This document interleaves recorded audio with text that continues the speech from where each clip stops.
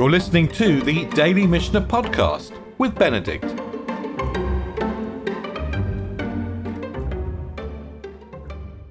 We've always said that the final Mishnah of any chapter is very often significant. We close the first chapter of Rosh HaShanah on the questions on the Sifra. With a drush on the verse, Eile Moadei Adonai Mikra Kodesh Asher Tikra'o Otam B'Moadam. The festivals have to be called in their time. And we're going to come back to the same question as we close the second chapter of the Mishnah of Rosh HaShanah. We were talking about the interrogation of the witnesses, the fact that we only need 2 witnesses in order to give evidence that the new moon has been seen. We're going to briefly interrogate all of the other witnesses so that they're motivated to keep going in the future. And then once we've done that, we can declare the month to be a new month. Rosh Bet Din Omer Mukudash. The head of the court says it is sanctified. Mukudash. V'chol ha'am onim acharav Mukudash, Mukudash. And all the people answer after him, sanctified, sanctified. It's a public proclamation. It's from the Bet Din to the people. That's how you declare the new month. And if they don't have time, by the way, to announce Mukudash, then it's not a new month. I mean, the day can tick over. Remember that a Jewish month can be either 29 or 30 days. The exact time is 29 and a half days. So it's either 29 or 30 days. So if it's going to be a 29-day month, on the 30th day, you have to say, this is the first day of the new month. Mukudash, Mukudash. If you can't do that before sunset, you missed the chance. It's going to be a 30-day month and the Rosh Chodesh is the following day. And the Mishnah continues. Bein sheniram bizmano, bein shelo nira bizmano, mekadshin oto. Whether the new moon is seen at its proper time. Now we're talking about being seen on the 30th day or before the 30th day. If it's seen at the proper time to be able to call the new month on the 30th day, or not at its proper time, i.e., we're going to let the old month have 30 days and the new moon's going to be on the 31st day, we still mekadshin oto, we still sanctify it, we still declare it mekudash. And Rabbi Elazar Rabbi Tzadok, Rabbi Elazar bar Tzadok is going to disagree. Im lo nira bizmano ein mekadjin oto shekvar kitshuhu shamayim. If it's not seen at its proper time, if we don't get a crack at seeing the new moon in time to declare effectively a 29-day month, to say Rosh Chodesh is the 30th day, if we don't declare it, if we don't see the moon by that point, we don't need to declare that the following day, the 31st day, is Rosh Chodesh, because it's obvious. And a Jewish month can only be 29 or 30 days. So Rosh Chodesh has to be on the 30th or the 31st. There's no other option. Shekvar kitshuhu shamayim. Heaven has already sanctified it. There's no need to take any human action. And maybe here we have shades of a debate about the boundary between halachic reality and physical reality. Rabbi Elazar bar Tzadok is saying, look, physical reality takes priority here. We know it's Rosh Chodesh. We know it's Rosh Chodesh because it wasn't sanctified yesterday. So there's nothing more to say about it. And the halacha goes according to Rabbi Elazar bar Tzadok. He is right. The physical reality wins out. But we'll see, it's not so easy. Let's look at Rabban Gamliel. This must be Rabban Gamliel. This must be Rabban Gamliel the younger, because he's in Yavne. He's in Yavne. Demut tzurot levanot hayu lo Rabban Gamliel b'tavla b'kotel ba'aliyato.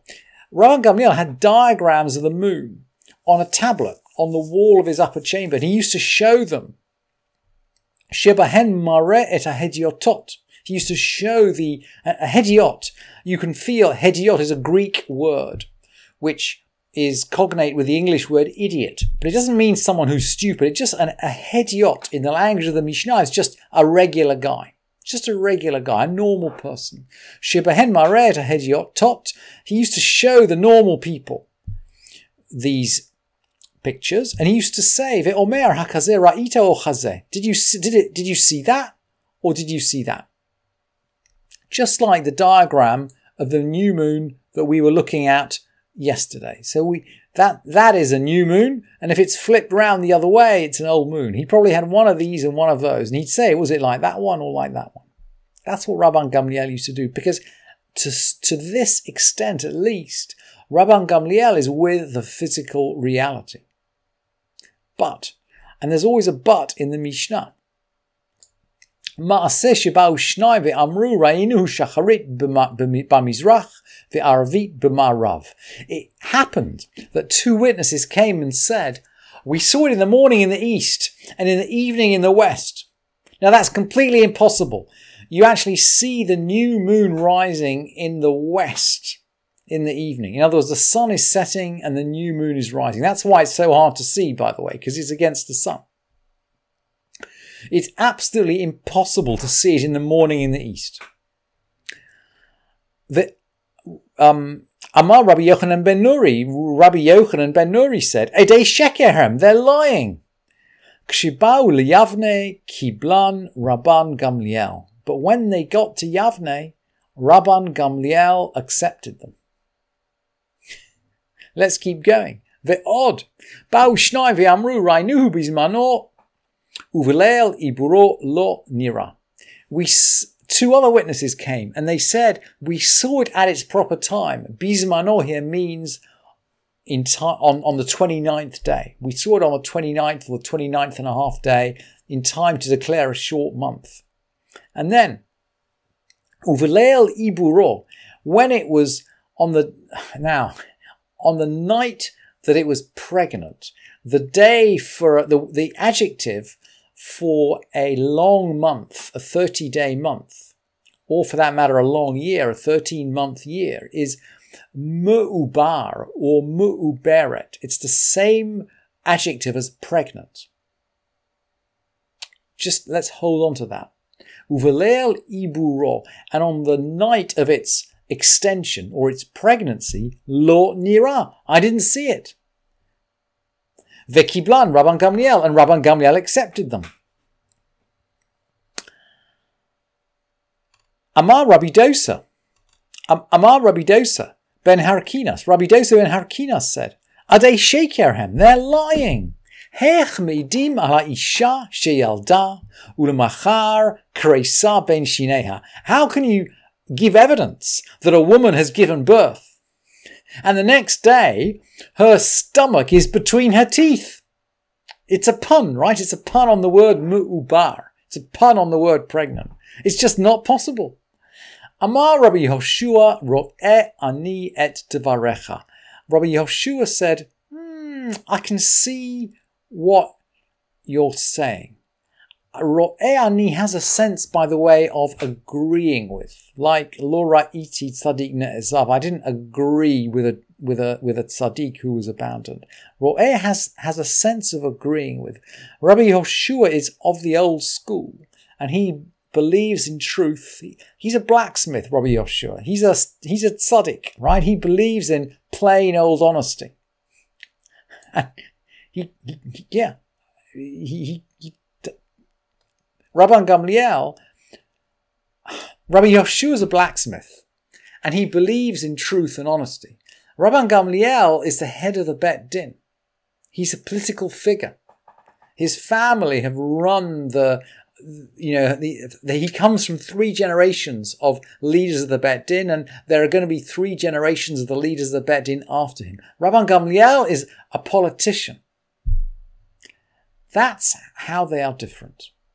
And Rabban Gamliel probably had a very good reason for wanting the new moon to come on that day. Remember, we've said that they can calculate the new moon. And we've said that they calculate the calendar in order to make life work for the Jewish people. So there are certain days, for example, we talked yesterday about the fact you don't want Yom Kippur to fall on Friday, and you don't want it to fall on Sunday. So there are certain responsibilities that the head of the Bet Din carries, which an ordinary tzaddik like Rabbi Yoshua does not carry. So we can imagine why Rabban Gamliel might have wanted to accept their evidence. And we've talked before about how important the calendar was. The calendar is a question of, it's a bone of contention, right? With the Karaites, with the Sadducees, with the Kutim, all these guys who have different beliefs, maybe who don't accept the authority of the rabbis. If you don't accept the authority of the rabbi, you don't accept the authority of the Bet Din. So the calendar is much more than just a calendar. And we've said, we can break Shabbat to bring evidence about the calendar. The calendar is incredibly important. So let's see how Rabban Gamliel reacts. Shalach lo Rabban Gamliel. So Rabban Gamliel sends to him, to Rabbi Yoshua. Gozrani alecha shetavo etzli b'maklecha u'v'moatecha b'yom ha'kippurim shechal liot b'cheshboncha. I order you to appear before me with your staff and your money on the day which, according to your count, should be Yom Kippur. I.e., you are going to publicly accept my judgment as head of the Bet Din. You may be right on the physical reality, but I am right on halachic reality. And for Rabbi Yoshua, who is a tzaddik and a simple guy, this is very painful.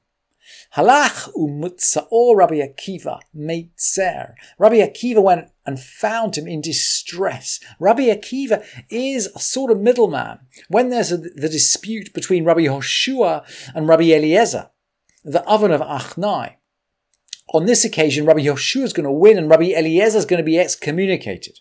But again, it's Rabbi Akiva who goes to the one who's been excommunicated. It's Rabbi Akiva who goes to see Rabbi Eliezer to comfort him. Rabbi Akiva is he's a person of somehow peace. He's someone who can kind of join things together. And by the way, he joins them together with drush. Rabbi Akiva is not only a man of peace, but he's a man of drush. So he goes and he finds Rabbi Yoshua in tears. Amar lo, yesh li lilmod shekol ma she'asa Rabban Gamliel asui. I can give you a drush to teach that whatever Rabban Gamliel has done is done. Shenemar eile moadei Adonai mikrai kodesh asher tikra'u otam b'moadam.